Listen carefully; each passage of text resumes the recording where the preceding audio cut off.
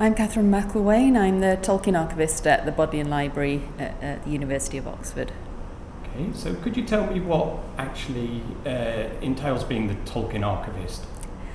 Well, I'm responsible for the curation of the Tolkien archive, which we hold at the Bodleian, which is the largest Tolkien archive in the world. We have about 500 boxes of Tolkien's manuscripts and over 300 volumes from his academic working library. So part of my job is to catalogue that material. In archival terms, this means to look through every box of manuscripts, describe what's there, put it into an intellectual order that's going to make sense to the user. Then to help the end user in the reading rooms, academic researchers can come to the Bodleian to consult the archive. I also deal with researchers from further afield who can't make it into the library, answering their queries. Because the archive is still quite a modern collection, it's still in copyright, so my job entails quite a lot of liaison with the Tolkien estate who administrate the archive. And so requests for any publications or for images to go into publications involves quite a lot of liaison between me and the estate and the user. So it's quite a varied job. I also do outreach connected to the collection. Obviously, Tolkien is of great interest beyond the academic community, and there's great public interest in his work as well. So we've done displays, major exhibitions, books. I do sometimes school groups and sometimes virtual sessions with students from overseas. Well, during the pandemic, I have sometimes they can come into the library and we'll do actual sessions rather than virtual sessions. So yeah, it's nice to have some outreach as well beyond the academic researchers, and yeah, that gives us it's quite a rounded job in terms of an archivist. And as an archivist, sorry, what we've touched on it, the events of 2020 and 21 with the pandemic, has that really impacted on your ability to do your job because you've had to almost be physically separated from the archive? It's been interesting actually. We've all learnt to use technologies that had been around but that we hadn't really grappled with before. So Zoom meetings and team sessions. And some of it has been really fantastic because it meant that I could reach out to groups overseas, much bigger groups than could travel to Oxford.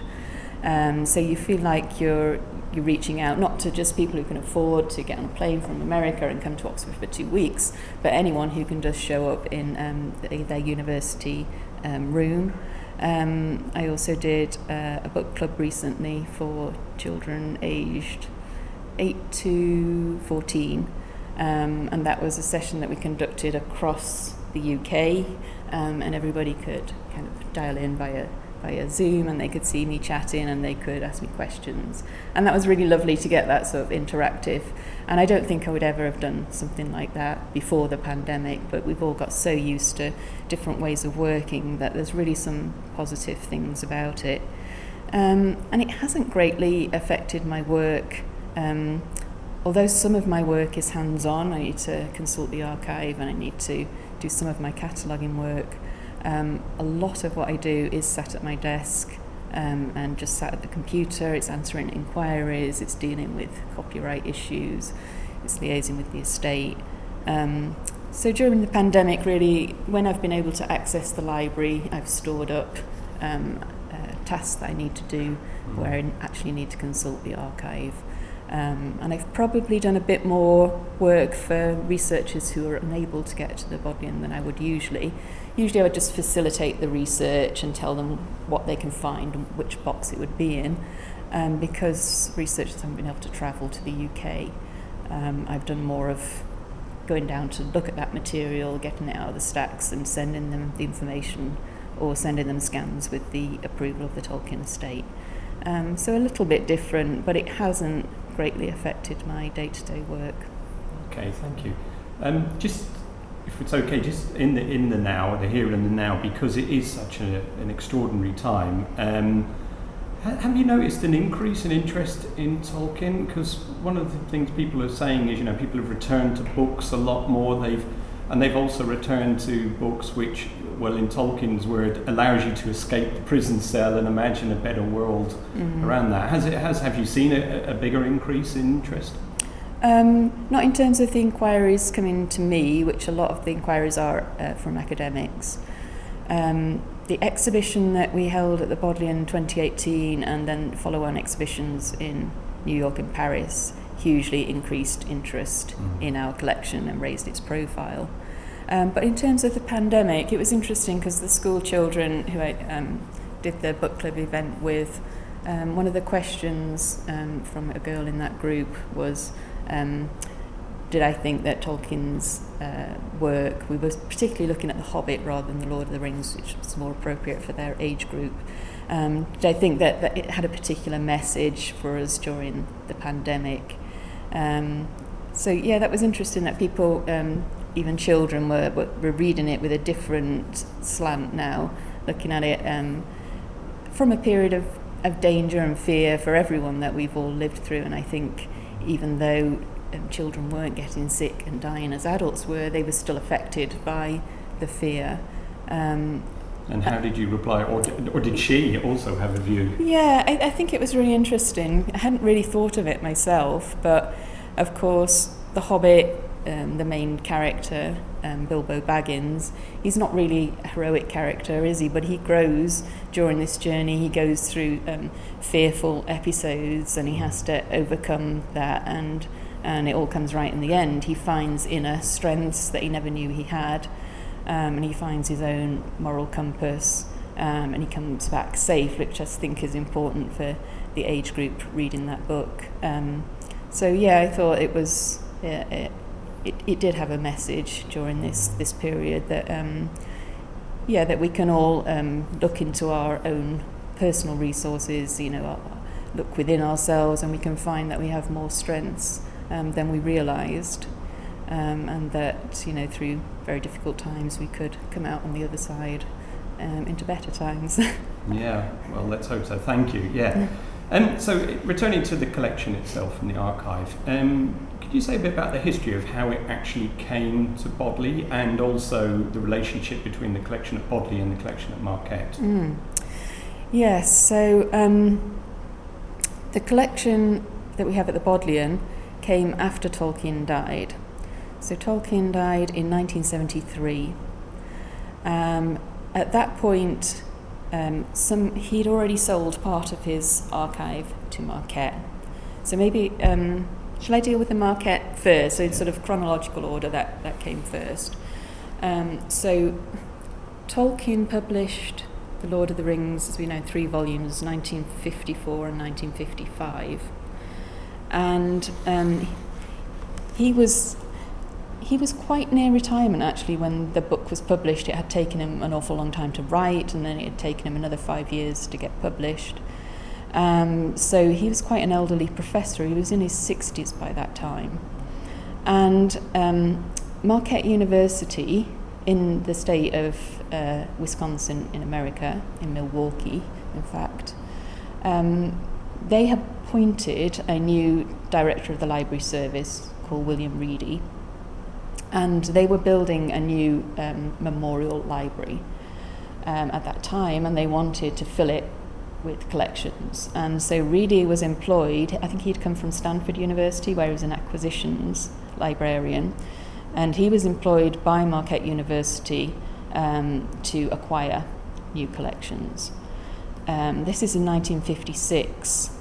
So he sought a number of different collections. He didn't seem to have a theme to me. There was lots that he sought and didn't get. He did get the papers of the US politician McCarthy, and he got the papers of a Catholic activist, Dorothy Day. And for some reason, known only, I suspect, to William Reedy, he went after the papers of J.R.R. Tolkien. And the dates are quite important here because it's only a year after the publication of The Return of the King, the final volume. And so Ready's very quick off the blocks, if you like, and he gets in touch with Tolkien via a London book dealer called Bertram Rota and offers to purchase his manuscripts. I think even in America, this is quite a new era over there, where they're starting to purchase archives of living individuals, not just authors, but writers and academics. And Tolkien's age, again, as I mentioned, is important because when he's approached by Bertram Rota at the end of 1956, he's coming towards retirement. He doesn't have a lot of money. There's been quite a lot of discussion in the Tolkien community about this, but he absolutely didn't have a lot of money at that time. And he'd only received one royalty payment from The Lord of the Rings. So in 1954, he didn't receive anything. 1955, he didn't receive any payments because he was on a profit-sharing deal with the publisher. It was a huge undertaking to publish his book, over 1,000 pages long, in 3 volumes. It was an adult fantasy novel in an era when this wasn't really even a genre. Fantasy wasn't a genre, and they didn't know who it was going to sell to, who was going to buy this massive fairy story for adults.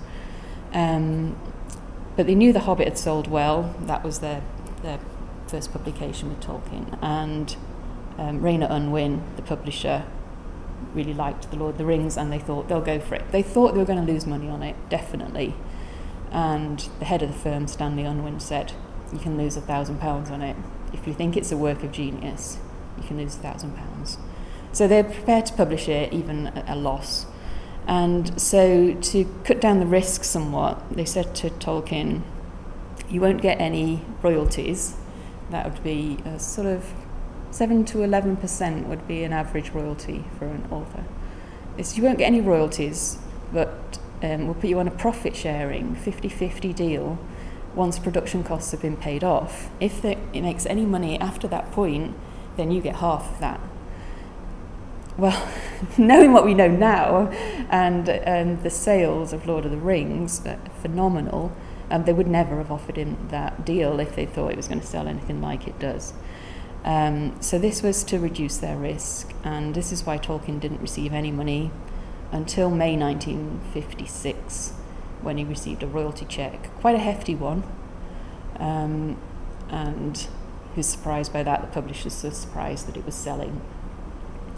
And so shortly after that, towards the end of that year, actually, he was approached by Marquette University through Bertram Rota and offered £1,500 for his manuscripts of The Lord of the Rings and The Hobbit.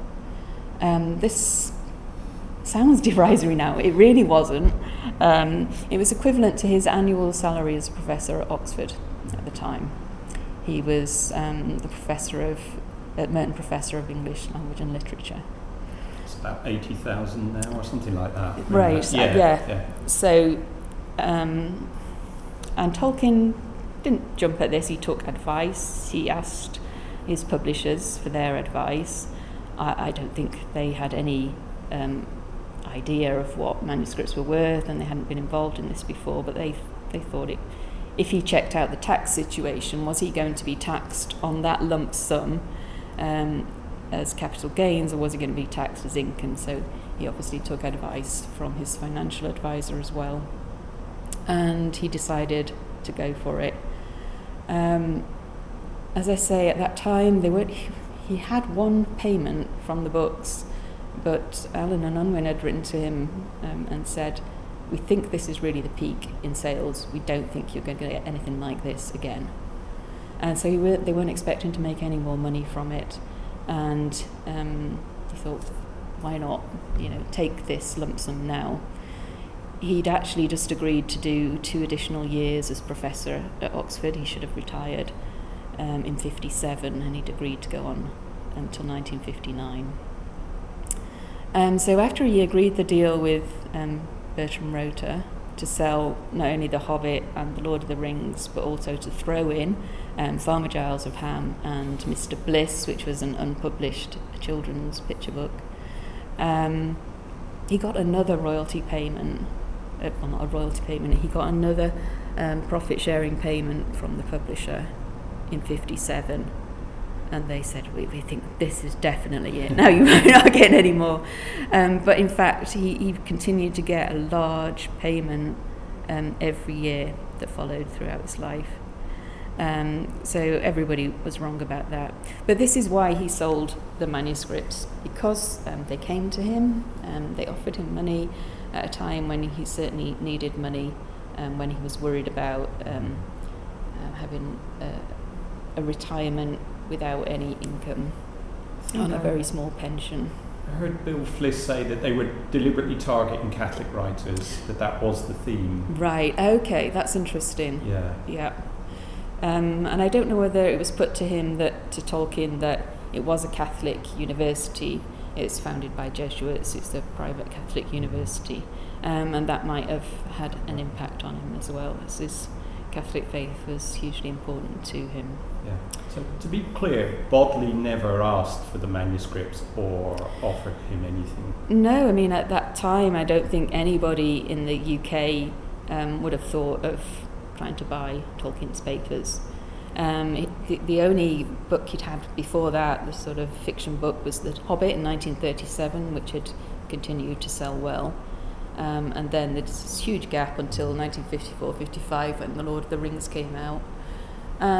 And although it was successful from the start, it was kind of a slow burner in the UK and really took off 10 years or so later with the US market, and increasing sales and increasing publicity for Tolkien and Tolkien's name. So even at the time of his death in 1973, I don't think there would have been anybody crowding around asking were there any other papers. So coming back to Oxford and the Bodleian, it was several years after Tolkien died, and the Bodleian was looking to increase its literary holdings with authors with an Oxford connection. So it was specifically wanting to boost that area of our collections. And the head of, the keeper of Western Manuscripts, as it was called then, was David Vasey, who went on to become Bodley's librarian. And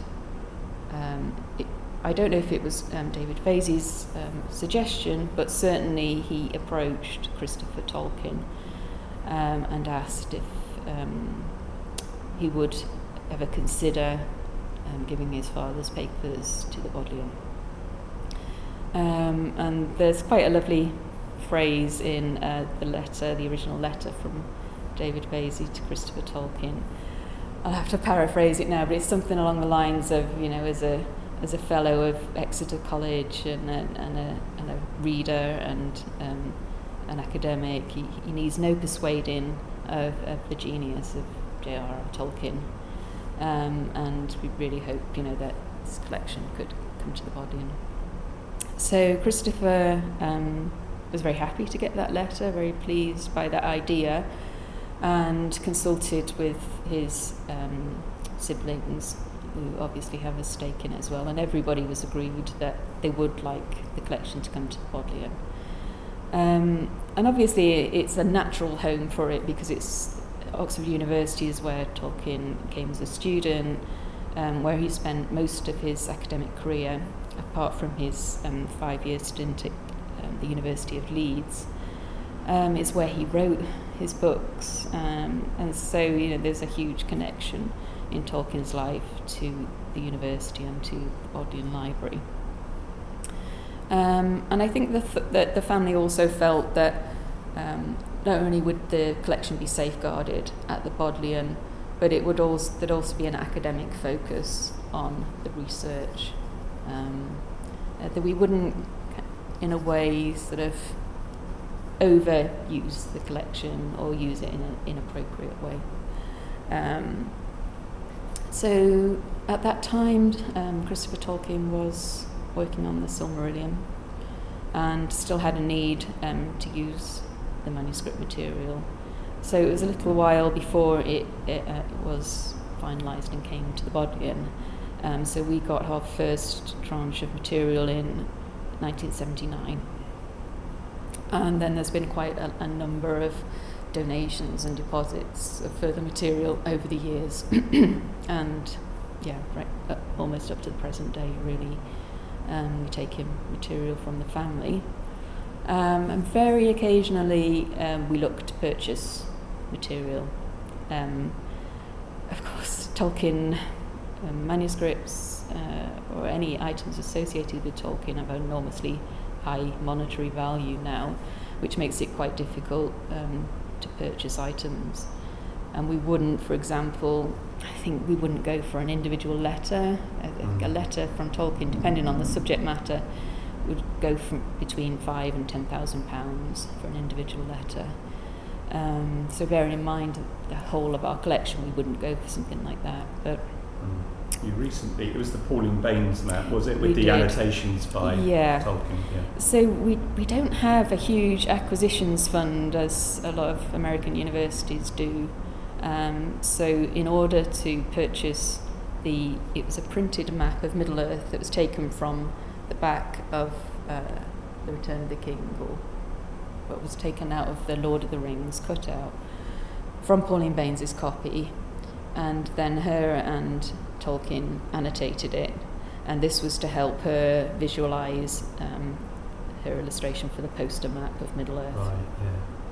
And so it's fascinating to see what Tolkien's written on it about the flora and fauna, what the ships would look like, and the sails, and different place names that he's written on that map. So it just shows there was so much more in his mind that he hadn't put down into the published work at that stage.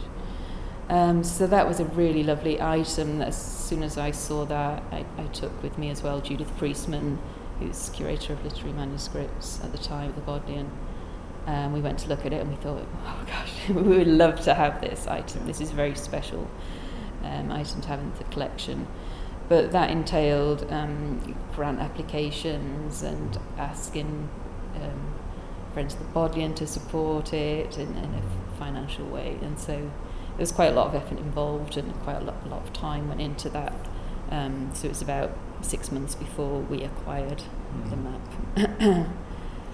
If we were to describe the archive now under the major headings that we have, you mentioned the Silmarillion manuscripts, academic papers, is that right? And what would be the main categories that it falls under at Bodleian? Yeah, I have into academic papers and academic books, literary papers, personal papers, and artwork. And the artwork is such a large section that's just kept in a separate section. So the academic papers are mostly available to researchers, and these range from Tolkien's own notes that he took as a student at Oxford when he changed to the English course partway through his degree. I don't know what he did with his classics notebooks. I think he slung them because we only have it from when he started the English degree in 1913. So they go from his own student notes to the academic lecture notes and the research that he did for his own lectures from Leeds onwards, from 1920 onwards, and quite a large section of his working library, his books of old Middle English editions and dictionaries and philological works, and they're interesting for his annotations in those works. So that's his academic work, and that's available to researchers. The literary papers obviously of great interest, and a small amount of those are available for researchers to consult. That is the non-Middle-earth material, I would say. So that's Leaf by Niggle, and Smith of Wootton Major. You can look at the draft manuscripts of that and see where Tolkien was going with that before it came to publication. And there's important essays, lectures that he gave, like on fairy stories and Sir Gawain and Beowulf and the Critics, Monsters and the Critics, which are classed really as academic papers, but a crossover section as well, and that material is all available to researchers. And I would say our most requested item is the the lecture on fairy stories, which gives Tolkien's views on fairy stories at a time when he was at the beginning of writing The Lord of the Rings and trying to assess in his own mind what fairy stories were and whether they were appropriate material for adults to read. So that's really interesting. So the Middle-earth material, which is really from the earliest writings in the Silmarillion, when Tolkien was a student at Oxford, right through to his later writings on reincarnation of elves and some linguistic work that he wrote towards the end of his life. All that material is at the Bodleian but isn't available yet to researchers. Is some of that going to be in Carl Hostetter's new book, The Yes, Nature of Middle-earth? It is, yes. I was just looking yesterday to see if that was published yet, and I think it's due out soon. I saw a publication date of September. I thought it was June, but yeah, I'm looking forward to seeing that. Yeah, so Carl's had had permission to publish some of that material in the Nature of Middle-earth, which is quite exciting. So that's his literary papers. All the personal papers that we hold are still closed to researchers, just because of the personal nature of them, and because close members of Tolkien's family are still alive. So at some point in the future, hopefully that material will be de-restricted. The artwork is not available in a way because it's so fragile that we don't produce it in the reading room. And I often get asked, well, people sat there looking at medieval manuscripts, and illuminated manuscripts. Why can't I look at Tolkien's drawing? And the reason is that medieval manuscripts are on really durable material, this parchment and thick paper. And Tolkien throughout his life just used anything that came to hand. He didn't even go to the art shop and buy good quality paper and then start on the Hobbit dust jacket which was going to be published. He just didn't. He just picked up some old student exam script, or there's a drawing of Xanadu, which is on the back of his tailor's receipt. Yeah. So he continually reuses, recycles material, and the material that itself is not going to last unless it's preserved in optimum conditions. And the more that it's handled and exposed to light and handled by people, the worse it becomes. And also some of the artwork is friable, so if you've got like soft chalks and soft pencil on the surface, every time that's moved around or handled, that can actually be taken off the surface. So we're very careful with the artwork, and only surrogates are made available. Unfortunately, that's less of a problem now because a lot of the artwork has been published in high quality reproduction. But that was one of the things that was so nice about the exhibition here and elsewhere, is that we were able to showcase so much of that material, which is usually just kept hidden in the dark, underground, in the strong room. So it was really lovely to be able to share that material. But with the artwork, there's I remember you helped me when I was doing my analysis of Shelob's Lair chapter, and I'd got some facsimile manuscripts from Marquette, which is the text, but then because he'd drawn the illustration of Cirith Ungol, that's in Bodley, so there's a bit of, was that common that there was a split every time he did a doodle or something like that, it would end up here? I think that's an unusual piece in our collection, and for us it's highly prized because it has these 2 pages of manuscript writing from The Lord of the Rings, and the rest of it is at Marquette University.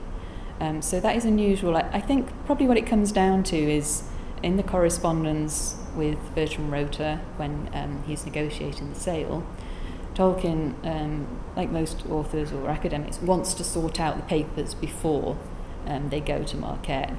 But he's always hugely busy and he's always delayed, and you can see this throughout his correspondence. and he's always apologising for being late with things, weeks, months, years late in some cases. So this doesn't get done, and they take, I think, The Hobbit and Farmer Giles and Mr. Bliss in 1957, and he's still hanging on to The Lord of the Rings. He still wants to sort it out, and they come back to him, and he eventually just has to let it go without ever sorting through it, and that material went a year later in 1958, still not having been sorted. So I think, yes, he did remove that Shelob's Lair. He must have removed it because of the artwork on it, and then never realised when the manuscripts were sold. I know that many years later, Christopher Tolkien discovered a number of boxes of material that were revisions and drafts of Lord of the Rings, and he felt that they should have been included in the sale to Marquette, and so he donated them at that point to Marquette, keeping their collection of Lord of the Rings complete, which was nice. And I'm sorry to say we just have that one sheet. It was great for us, perhaps not so great for Marquette.